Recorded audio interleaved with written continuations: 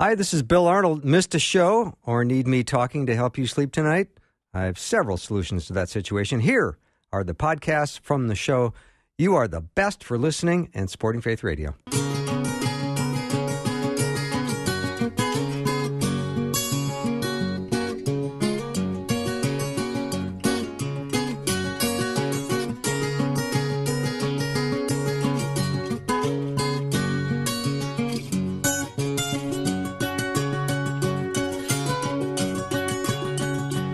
And a warm welcome to Afternoons with me. I'm Bill Arnold. I hope your weekend was nice. We're off to a good start. It's already Monday. The sun is shining. Everything looks pretty optimistic in my world. I've got a great show. Patrick Albanese is going to be joining me to get things started here in just a minute. Then the Monday afternoon mix will continue. We're going to study the Sermon on the Mount. This is part 3 of that study with Pastor David Myles and Rosie B. And that's hour 1. And then Joel Malik is going to be joining me at the top of hour 2. We're going to talk about the retirement lie and how to live a future worthy of dreams.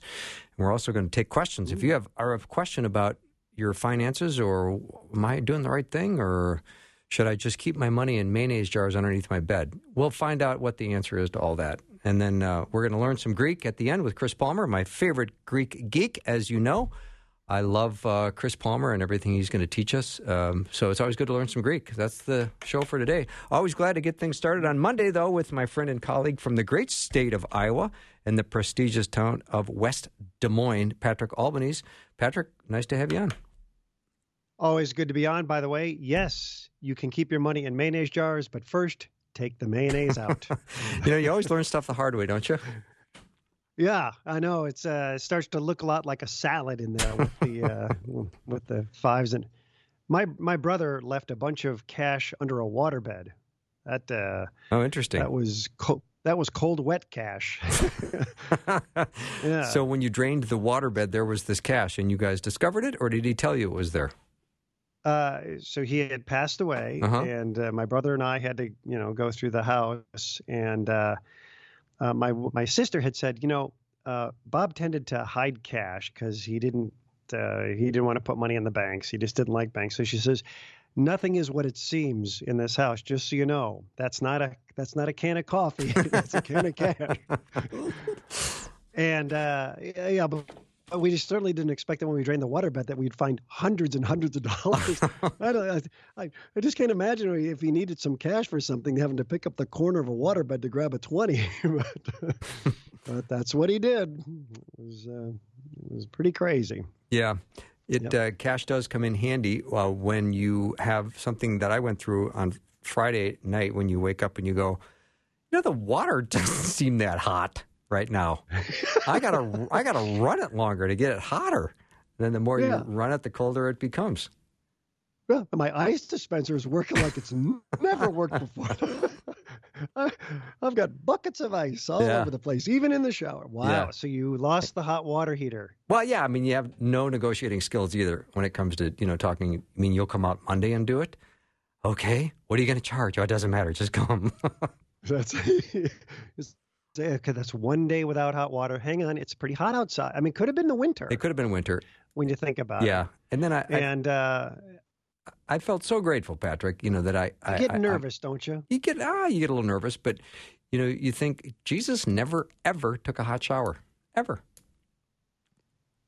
Well, even in the summer, it's sometimes. Well, I guess you'd have to have a.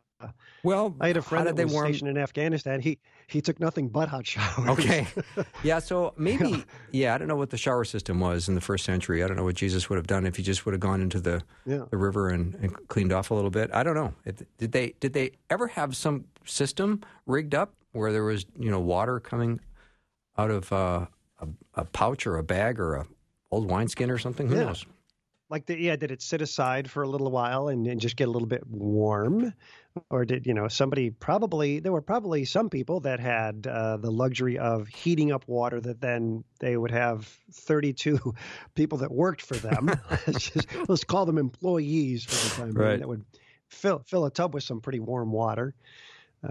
But, now, so you bring somebody over, you have a repair, and of course, you know it's going to be expensive, but aren't you always worried about, the guys down there and then you're in the other room, you're in the kitchen trying to keep an eye on to make sure he's he's actually working, and you don't want to go too far away. And aren't you always afraid you're going to hear, "Uh-oh, that's not good." Yeah. Yeah. Oh, you just go, well, what's not good? Yeah. Oh, I've never seen this before. I've never seen this before. And you're telling me you haven't had any spontaneous fires break out in your home. You gave me a great line when we were talking earlier about surprises, because I said... Yeah, it's always the surprises that you say, oh, I don't want surprises. Right. There's always surprises, right? Right. But the biggest surprise is when there are no surprises. That's the biggest surprise. Say, nah. It's the biggest surprise when they say it went textbook. Absolutely, it's going to cost exactly what I quoted you. It's the job is going to take me exactly as I showed up on time, and I'm going to be out of here on time, and you'll have your hot water back. And you say, I'm surprised. I know. The biggest surprise of all, no surprises. And then when they start talking in terminology that is confusing, like, well, you got a 2 3/4 coupler valve on this one. And I'm going, ooh, what is that? Is that good or bad? I don't even know. You say, what's the standard? Right, exactly. Is it up to code? Neighborhood? Yeah. I just want to know. Yeah, it's. I have a 4-season porch on the back of my house, and then I had a deck that was in desperate need of repair, and so I thought, I should check to see. Did they? You're afraid. You have to go to the city hall. Say, could you please look up the permits on my house, because I need to find out, without tipping my hat to you, should have this.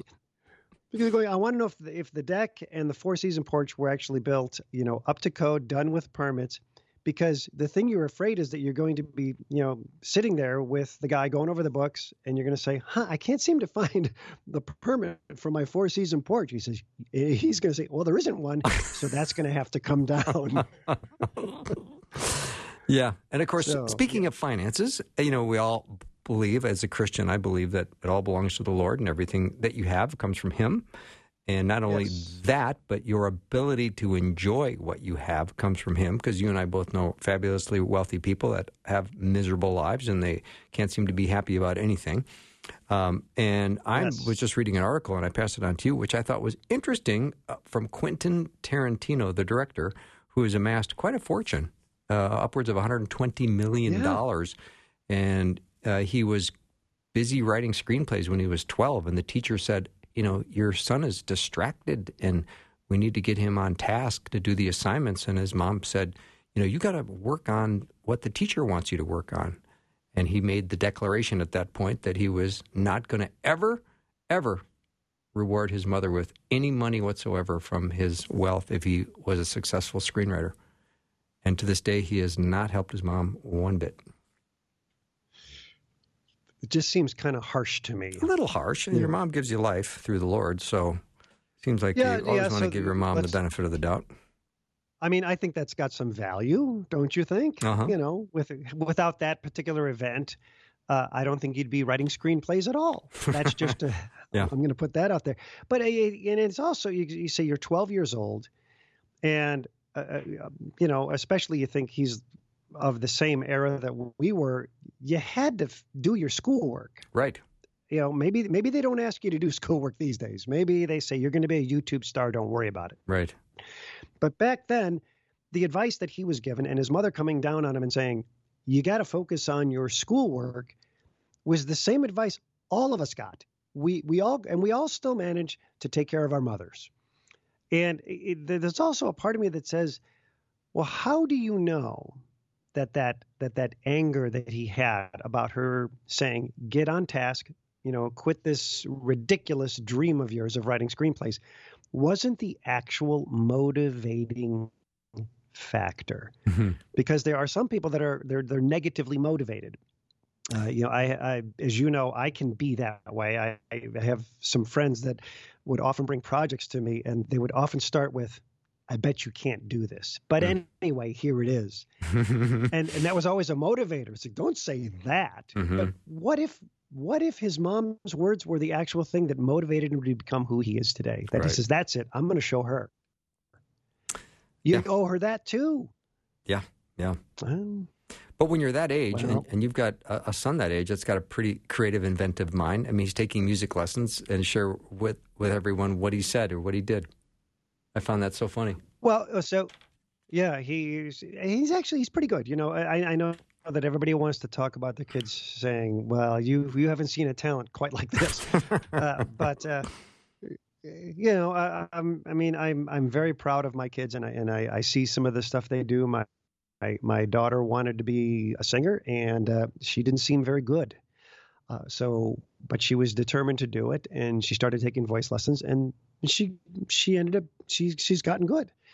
And my son seems to have a natural affinity for the piano. He seems to be able to play it, and he can figure things out and sound them out. So I signed him up for some piano lessons, and she said, I don't know where he is because he hasn't taken any real formal lessons. So she handed him this like 200-page ebook to start with and said, start working on this book.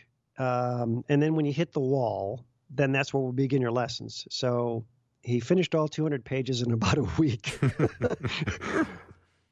And I brought him in, and she says, I'll work with him one-on-one. And the other day she comes to me and she says, he's really advanced in this one area. He just figures things out so quickly. So I'm going to give him, how about does he like Beatles music? I said, well, he will, if I tell him, you must. So she said, I think, Let It Be might be a fun song for him to learn. And it's got a whole bunch of chord changes, and he really loves that kind of stuff. So she gives him the sheet music, and we're driving home. I wish I had the level of confidence of my son, who will be 11 next week. I said, well, I think he can handle it. He said, oh, yeah. I said, well, what did you think of it? You like this? He goes, I like this song. Yeah. I said, there's a lot of chord changes in there. You're comfortable with them? He says, yeah, they were okay, but I fixed them. So what you're saying is you fixed a Beatles song. You fixed a Beatles song. There you go. You couldn't just let it be, so to speak. Yeah. I need to take a pause after that story. You had to fix a Beatles song. Yeah. Yeah. All right, Patrick Albanese is my guest. We're getting things started a little bit on the light note. We're going to take a short break, and when we come back, more Patrick. And then the Monday afternoon mix with Pastor David Myles and Rosie B. Continue our study on the Sermon on the Mount. So get your Bibles open, Matthews 5 through 7. Be right back.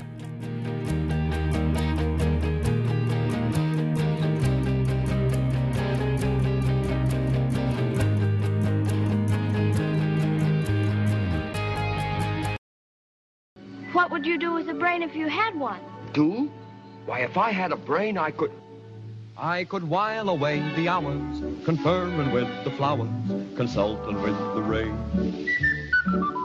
And my head I'd be scratching while my thoughts were busy hatching if I only had a brain. That theme song belongs to Patrick Albanese, my good friend from Iowa. We have had a lot of history of working together and performing together or side by side, something like that. And I always like starting my week off on a little bit of a light note because isn't the week heavy enough? Isn't there so much on our plate every week?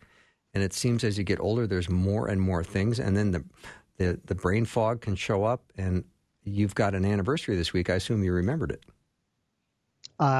Yes. Well, I mean, I appear to have remembered it. It's just a matter of trying to convince my wife that the way to commemorate the 13th anniversary is with a Post-it note and granola, a big bowl of granola. So far, I said, yeah, didn't you not know that? There's tin and there's aluminum and gold and silver, but 13, it's an unusual number. It's a prime number. I threw that one in there. I sounded like Jeff Goldblum. It's a prime number.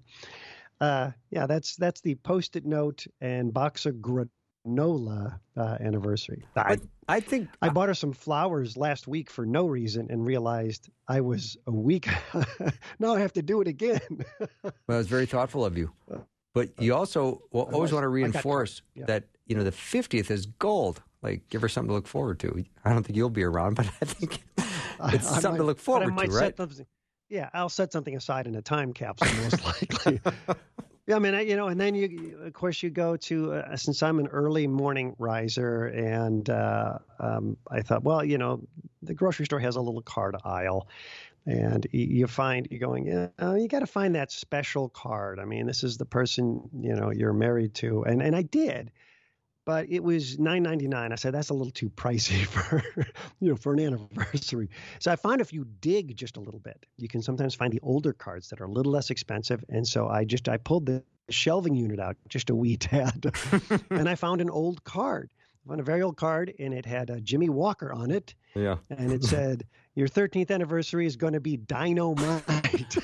And that was $1.05. Yeah. So, I hope you didn't buy that one. I bought that one. Did you? Oh, I'm so disappointed.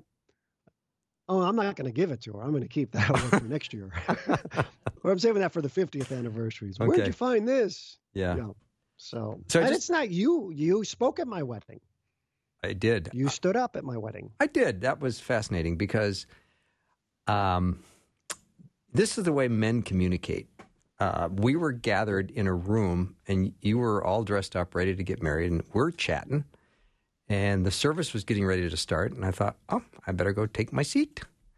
And the pastor said, well, where are you going? You're in the wedding party. I go, I am? I did not know I was a groomsman until 30 seconds before the ceremony started. Well, because what I did is I said I really have three best men. It was you, my friend Craig, and my brother Mike. And so I said these are the people I want standing up and at the wedding. And by the way, I thought that when you gave a toast, which I thought was very nice. Very nice. I was much older when I got married, so when it started out and you're reading. I'm really going to miss Patrick. I was like, so I'm sorry. This is your eulogy. I thought that I'd be reading this first. You had pre-written all this stuff. I did. It was all pre-written. Yeah, you're going through the Rolodex going, oh, yes, wedding right here. Yeah, here it is. I got it. Yeah. Yeah, I'm sorry. I was pretty sure I was going to be reading your eulogy first. Yeah, so you still have that, don't you? Oh, yes. That's ready to go.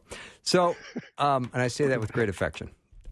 Just had a nice question from someone wanting to know, is Patrick Albanese an heir to the Albanese candy fortune, the gummy bears? And I wish you were, actually. I wish I was. Yeah. My sister, the candy factory is in Indiana somewhere, near Indianapolis, I believe. I still have family in Chicago. And one of my last trips, my sister said, you ought to go. It's a pretty cool little tour of the factory. And I said, well, do I get at least like a discount on the ticket for being in Albany? She's like, yeah, that doesn't work. So not only am I not an heir, I can't even save $5.95 on the price of the tour. But I'd say once a month, somebody sends me a picture and asks, is this you? And I say, well, the candy company is not me, but the gummy part is. Yes, I'm very gummy. But I'm not... it's a very big company, and I guess they make terrific chocolates, too. Yeah. Do you ever have a bag laying around the house when people come over? Just like, hey, did you know? Just kind of tease it out there? Yeah.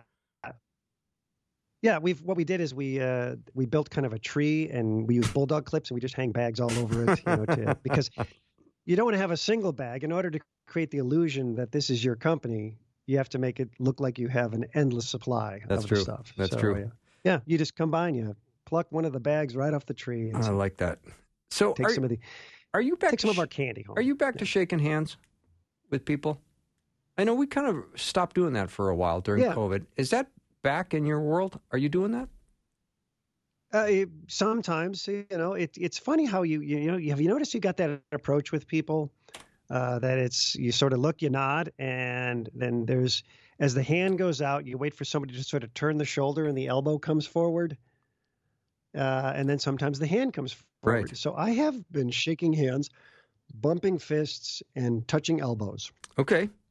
But I was under the impression that they had decided almost a year ago that the virus doesn't transfer that way. So I don't know. I liked shaking hands. I could get used to probably just about anything. I spent some time in Japan, and I got used to bowing. Mm-hmm. Imagine in the first century when you greet each other with a peaceful kiss. Yeah. Things have changed a bit, so I don't know what's coming next. But it's I'm trying to figure out what the next plan is in terms of, are we going to go back to locking down or I wonder. More social distancing? Because I've been really enjoying seeing people again. A friend of mine was telling me, in fact, earlier today, he ran into a guy that had no social contact for about a year and a half, and he finally came out to an event. He said he completely lost the skill. He says it was incredibly awkward having him there. He didn't know how to talk to people. He didn't know how to interact. Like, wow, could you actually lose the ability to interact with people in person? I think you can lose some of your edge when it comes to making small talk. I think some of it is, it's a little stressful to make small talk if you're not good at it. And for some people who have had 16 months off of doing it, they may feel a little bit of anxiety going back in. You and I don't think you and I have a problem with small talk. I think, I think it's really healthy to talk to strangers. You and I do that quite a bit because I think it's fun. And I always think I never know what opportunity I'm going to have the discussion take it to the next step where I can say, so you're a person of faith, or I'm so glad to hear that about you. You just never know what people are going to reveal. Yeah, and it's funny. We do keep a lot of that close to the vest. And it's like you're never going to find any of that out until you actually begin a conversation, which is going to be usually just a little bit of chit-chat. It could be anywhere, a little coffee shop. Yeah, that's and I think we were talking about that way back. I missed that the most, just interacting with people. Much fun. Do you talk to people at the gas pump when you're pumping gas and the person on the other side of the pump? Do you make conversation with that person? Like, hey, how do you like your car? Or anything like that? Or all the time. Often I'll talk to somebody and let's say that they've got the actual pump, in their tank. I say, hey, before you hang that thing up, could you hand it over this way? Yeah. And it's probably way easier that's a good icebreaker. It is. It's probably way easier for men to have and to strike up conversations. I feel sorry for women that they may have a harder time doing that, and I understand why. Is that fair? Oh, sure, and I think it is fair depending on, I think women might feel more comfortable talking to each other, but sure. The women always have to be careful of, I don't want to talk to that guy. I don't want him to think that there's anything going on other than chit-chat. Yeah. We're just chit-chatting. It's I'm perfectly comfortable, as I know you are, saying, look, the extent of our interaction, stranger, and at the gas pump, will be these 3 minutes, and that's it. We'll never see each other again. Right. Let's make it enjoyable. Right.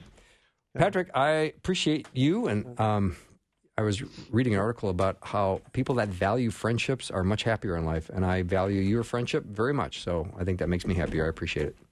I value yours as well. And by the way, a little takeaway for today, the first Polish language dictionary came out in 1746. It included definitions such as this: horse. Everyone knows what a horse is. On that note, have a great day. Patrick Albanese has been my guest to get things started, and we're going to continue now with the Monday afternoon mix. Pastor David Myles, Rosie B. You're back.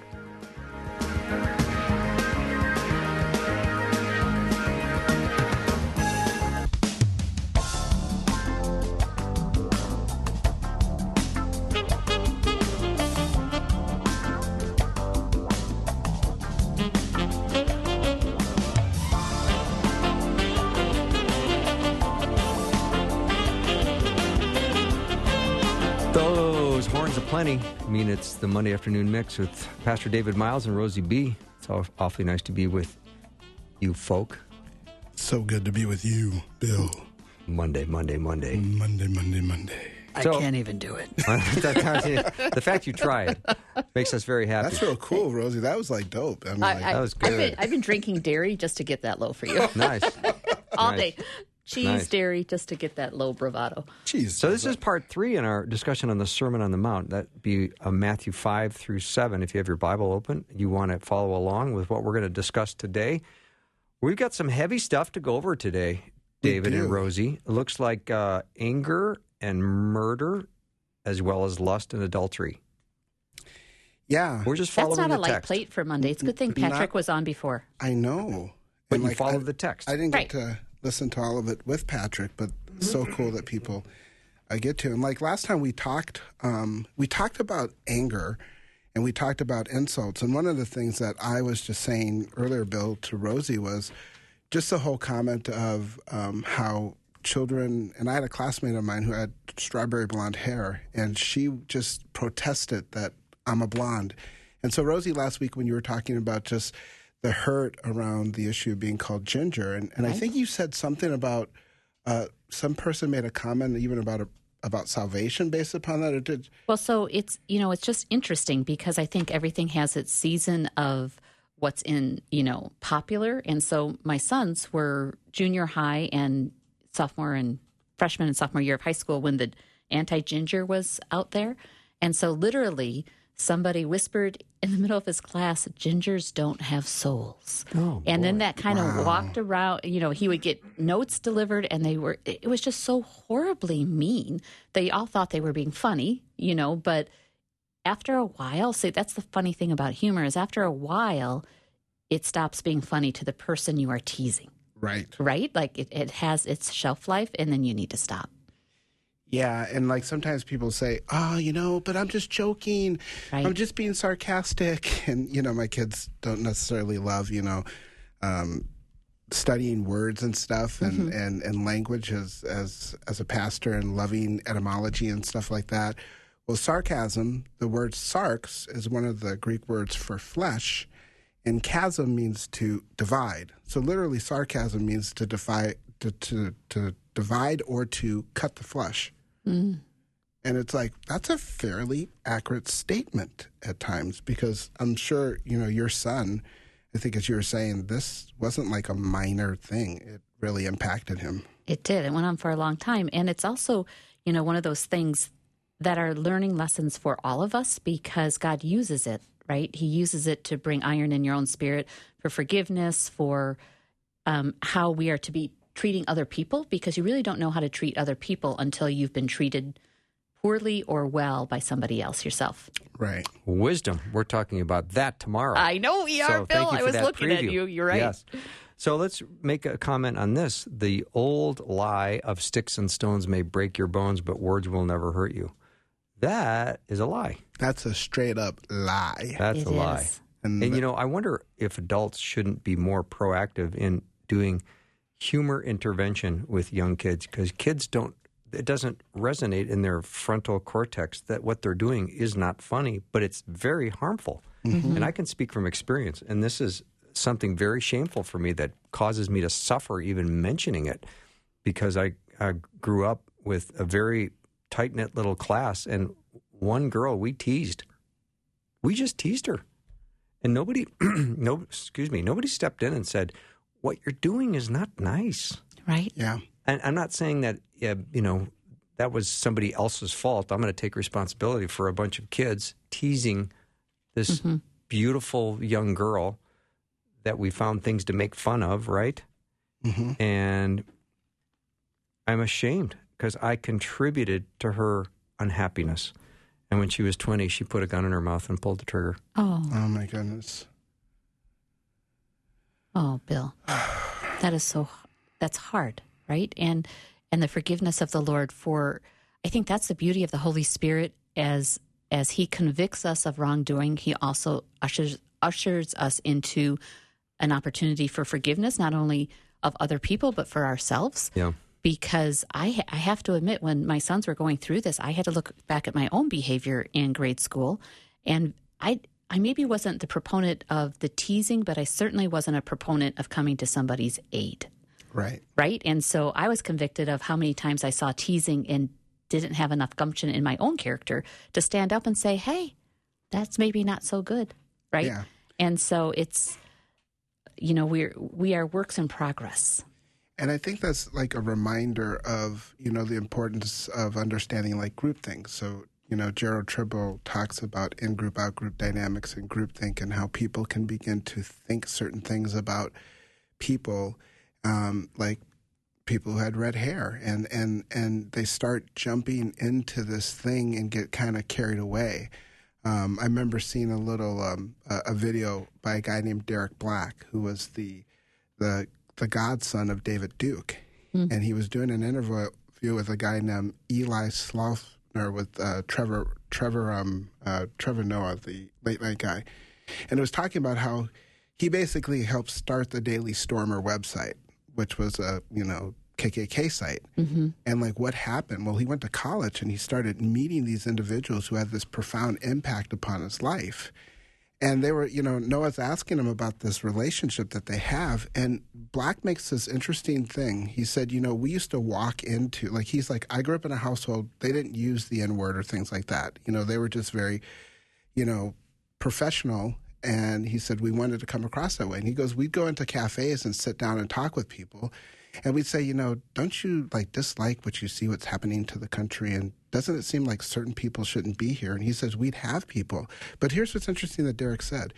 Derek said, our greatest fear wasn't other ethnic people, because we didn't think you were our equals anyways. Our greatest fear is when another fellow white person said, what are you talking about? Are you kidding me? Stop that. That's ridiculous. And he said, that was our greatest fear, is that one person, and many of us have seen the photo of the one man standing up in the crowd of people in Germany who refuses to bow. It really can be one person who really makes a difference in their office, in their neighborhood, in their online group, in their school, etc. So I just have a question for you, David. So then when these things are happening, what is their root? Is it, do they have roots of anger in, are these roots conscious that you want to self-protect and bring down somebody else, whether it be teasing, sarcasm, what's the root as we're on the Sermon on the Mount? Yeah, as believers, we understand that, the root of all things is sin. And one of the things sometimes is what caused Adam and Eve to rebel.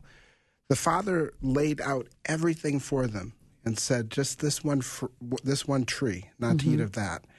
Everything else is yours, including one another in a healthy relationship. And the devil comes along and says, hey, guys, the big guy upstairs, he's holding out on the good stuff.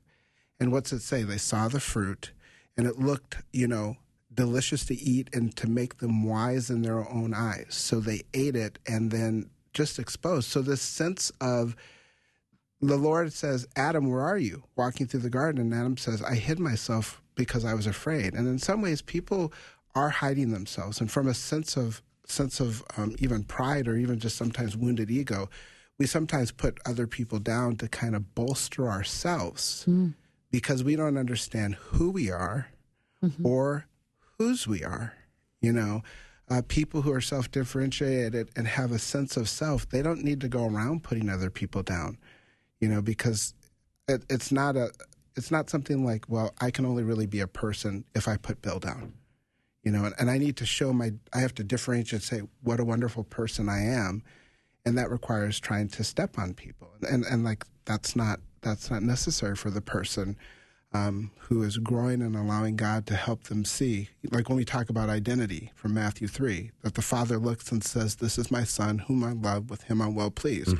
Identity, security, and value. Well, you don't need to step on other people if you know who you are. You realize you have security in God's love and that he values you just for who you are in Christ. So then you can say, well, wait a minute. It does no good to put another person down. Actually, the reverse. God made you a once-in-eternity creation. How do we bring the best and most out of you? And Rosie, if Christians did that in the workplace today, revolutionary. Right. And you guys can text in and call us after you get a number of promotions because people don't do that. Right. So good stuff. I am pleased that we're still moving ahead on Sermon on the Mount. We've got a long way to go. A lot of topics to talk about, which I love. And anger and murder, as we talked about murder and anger a little bit last time. But do you want to move on to lust and adultery? Or should we continue talking about something why are you else? guys looking at me? You guys are both looking at me. I think we go in the order. We can go there. And I guess before we get away from anger just for a second, anger, Webster defines anger as a strong feeling of displeasure and usually of antagonism. The most general term names the reaction, but in itself conveys nothing of intensity or justification. So, like, there can be, like, good anger, and bad anger. And so for the person sitting here saying, well, I can't be angry about anything. No, that's not the case. The idea that there is a godly anger, over, injustice, over things that happen, that we should be bothered by it. Mm-hmm. We should be bothered by just kind of, the fruit of a licentious culture that leads to the ending of unborn life. And also of some of the things that we do with policies and procedures that lead even women to feel the need to do that, and even not stepping to the other men in our lives that we know to say, no, you have a part in this as well, and just abandoning people. So there's some things that should bother us. It shouldn't just be ho-hum. And I used to love reading, in seminary when they had big newspapers on a Sunday, I'd read the Chicago Tribune. And this is part of our dysfunction, our schizophrenia, because you can literally read of a massive tragedy on one page, turn the page, and then there was like, here's an advertisement. And then the next page is, go get a burger here. And then all these different things. And I remember God stopping me one time and saying, whoa, David, turn back. Do you realize that mudslide, what that just did? Like, hold on. Like, it's not just moving on to, did the Cubs have a good game? And so... Answer was no. Or are we talking about the Twins? Oh. No, the Cubs. Oh, I know. I was in Chicago at that time. Yeah. And during the whole Steve Bartman thing, talk about anger. Yeah, right. Yeah, so... Sometimes when I think of anger, I wonder if it's a result of frustration, where you feel so frustrated for so long it turns into anger. Yeah. Well, unfulfilled desire. I sometimes wonder, are people really angry, or are they just super frustrated? Yes, and both. I mean, yeah, both and because isn't anger also a byproduct of usually hurt first? Mm-hmm. So yes, it always starts with hurt. It always starts with hurt. Hurt that doesn't get identified or processed. Exactly. And that turns into more hurt and right, and multiplies itself. Frustration, and all of a sudden you're mad. Right. Yeah, I'm forgetting the verse in Proverbs that talks about unmet desire or something to the effect that it makes the heart sick. Yeah. Hope deferred. There hope we deferred. go. Hope deferred makes the heart sick. Because there's this sense, and then there becomes this sense of hopelessness, and then it feels like if you come to me and take what little I have, then what's left of me. And people can, really react out of a sense of wanting to protect what's there. Proverbs 13:12, hope deferred makes the heart sick, but a longing fulfilled is a tree of life. That's great. It is great. Well, and when we long for the Lord and we run to him, anybody who longs for the Lord, and as you long for him, you're like, okay, show me. And he does, he shows up. The more you long, the more he shows up, right? And so I just think that when you're longing for God, then your hope isn't deferred because he's constantly there and revealing himself in every single moment, even in disappointment and suffering. Mm-hmm. I forgot his first name, but Collins, who wrote the book Christian Counseling, he answers a question, why we get angry. Anger is aroused when we feel threatened, demeaned, or blocked in our progress, Rosie, you were saying this earlier, or Bill, towards some desired goal. And he says one big thing to remember with anger is sometimes the anger hides the fact that we are hurt or threatened and lets us feel better at someone else's expense. And the idea that hurt and anger always, and we don't always use the word always and never, but he's saying that they do go together. So we'll take a little break. This is the Monday afternoon mix with Pastor David Myles and Rosie B. And we are in the Sermon on the Mount. I don't know how much of it we've covered today, but we're going to stay in this series until we get through the whole thing on the Monday afternoon mix. We'll take a short break and be right back.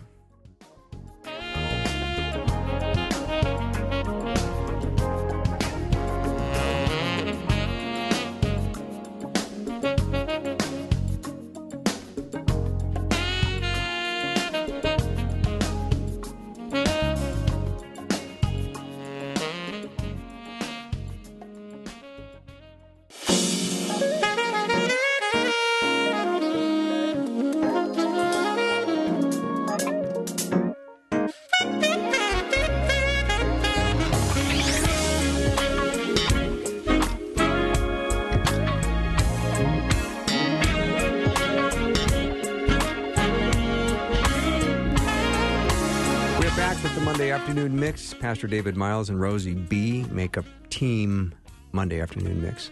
So we're talking about anger from Sermon on the Mount. So does it make you angry or frustrated when the fitted sheet comes popping off the corner of the bed at night? It makes me angry that I'm the only one making the bed. Tell the truth, shame the devil. That's did what it we do again. right It here. popped off the corner. What is with this? How did that happen? It makes me so angry. I think just trying to fold fitted sheets, of which my wife loves it and she's super good at it. I just make a bumble. No one can do that. What is that? Oh, like, she's why did really they good. make That's them like genius that? level. It is. It's like a Rubik Cube. Yeah. Yeah. So, it's truly the bomb. But we you do could start get new religions around people that know how to do that. Well, yeah, There might do. be one. There might be one, yeah. You guys, what's interesting is coming across this story. And the story, it goes like this. It says, there was a Hindu saint who was visiting the river Ganges to take a bath, and he found a group of family members on the bank shouting in anger at each other. He turned to his disciples, smiled, and asked, "Why do people in anger shout at each other?" Those disciples thought for a while, and one of them said, "Because we lose our calm, we shout." And he says, "But why should you shout when the other person is just next to you? You can just as well tell him what you have to say in a soft manner." They gave some thoughts to their answers, but none of them satisfied. Finally, this Hindu saint explained, when two people are angry at each other, their hearts distanced a lot. To cover that distance, they must shout to be able to hear each other. The angrier they are, the stronger they will have to shout to hear each other to cover the great distance. But what happens when two people fall in love? They don't shout at each other, but talk softly because their hearts are very close. The distance between them is either non-existent or very small. And concluded, when they love each other even more, what happens? They do not speak, only whisper. And sometimes they don't even need to use words. And, we see that sometimes where people can literally be like right next to each other and it's just like they are yelling, And so that's sometimes even our communication today is just we are distant from one another and not seeing us as God made us and as Jesus saw us when he hung on the cross and said, for that person and for you, it is finished. Well, and I think, it goes back to oftentimes, I think, especially in today, everybody's working with a script. They have an idea in their head and they're just following their script rather than the listening part of it. And they have a script. They want their voice heard. They want their point made. I think going back to what we were talking about right before we went on break, because their longing isn't fulfilled in the Lord. Like, you don't really need to interrupt. You don't need to shout. If you really know who you are, you may not be heard. And God is enough to sustain you in that point, right? So It's that missing of that longing. I think, when I asked the question earlier about the root, I feel like it comes back to, where is Jesus in your life? Exactly who is he for you? Because if he is the Christ, your Savior, then it kind of takes care of, it does take care of some of our responses that are so knee-jerk. It allows you to take a deep breath and to pause and to choose to respond versus react. Yeah. Rosie, what you said is just so rich, and that whole idea of like we don't feel heard. Mm-hmm. And so like when you read a passage and just how Jesus, he knew everything, and yet he asked questions and let people speak. And you take like a Psalm 40, I waited patiently for the Lord. He inclined to me and heard my cry. In the various ways that the Lord listens and he knows our heart, he knows our thoughts, and he invites us into relationship. Not just to know things about him or to think about him as the big guy upstairs. No. And if that's for you today, if you're driving and you're like, God's this kind of thing. God really wants to know you personally and for you to know him in a relationship. And that's why we talk about how God sent his son, Jesus, to live a life we couldn't live, die a death that we couldn't die, and to raise from the dead and offer the gift of eternal life that begins today with a relationship with him. And so we just want to encourage, we want to implore you from where we sit. We love for anyone hearing this right now to accept the gift of eternal life and a relationship with God today. Nothing is more important. This is the most important decision you will ever make. And God is pursuing you if you're responding to this in your spirit right now and thinking, I feel like they're talking to me. Then you need to know that God is drawing you to himself right now. And this could be your day of salvation. And it is. You can believe, put your faith and trust in him, give God your allegiance. You will be what the Bible says is born again, a new creation in Christ. The old is gone, the new is here. Yeah. And that happens just like, confess with your mouth, believe in your heart that Jesus died, rose from the dead, and have life. Because, Collins, in another place in his book, notes that anger influences people in 4 basic ways. One, it can be repressed so that we refuse to admit its presence. You could see the person, their head is about to just pop like a zit. On a middle schooler's nose. I mean, just like it's, and they're like, I'm not angry. It's like, really, you are. The other way is to suppress it by deliberately hiding it from other. Another way is to express it in either destructive or harmless ways. And then another one is to confess it to God and to others. And God wants us to bring those things, that when things are just jacked up and everyone runs out, God comes near. He comes near and he invites us to come to him. Got a very smart listener named Lucy. She said, I think maybe a lot of people experience anger and sorrow or depression because too many righteous people are doing nothing to stand against wickedness. And then she quoted Proverbs 25:26, which says, like a muddied spring or a polluted well are the righteous who give way to the wicked. Ooh, that's Lucy, see what I mean? that was... Yeah, that's beautiful. Lucy's dialed in today. Oh, my goodness, yes. You have some smart listeners, Bill. Oh, are you kidding? Yeah. Very smart. Trying to put a gold star on her forehead right now.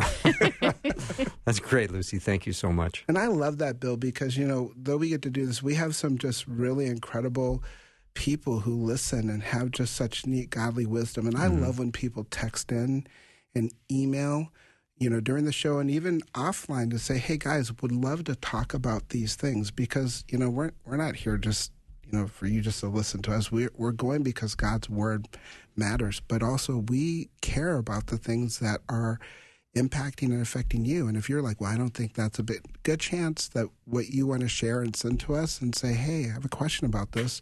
There's other people. We deeply care about that because we deeply care about you. Yeah. And you've dialed in today to this show, and maybe you're hearing these words thinking, do they really mean that? And the answer is, yes, we do.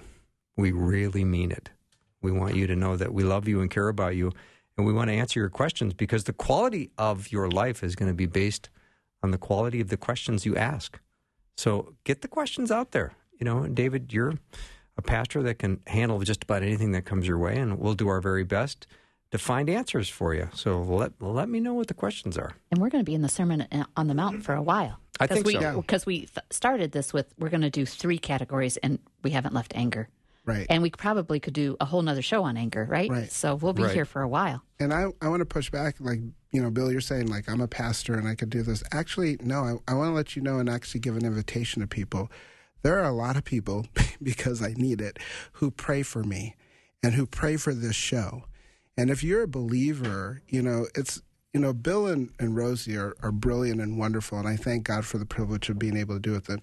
Me, the foolish things of the wild. So if you're a believer, pray for us. Pray for God's wisdom, for God's word to go forward and to encourage people as well. That would be swell. Thank you so much. Pastor David Myles has been my guest, and Rosie B. We make up the Monday afternoon mix. Always glad to have you in studio. Look forward to our next time as we continue our discussion of Sermon on the Mount. We're going to take a very short break, and then Joel Malik is coming on the program.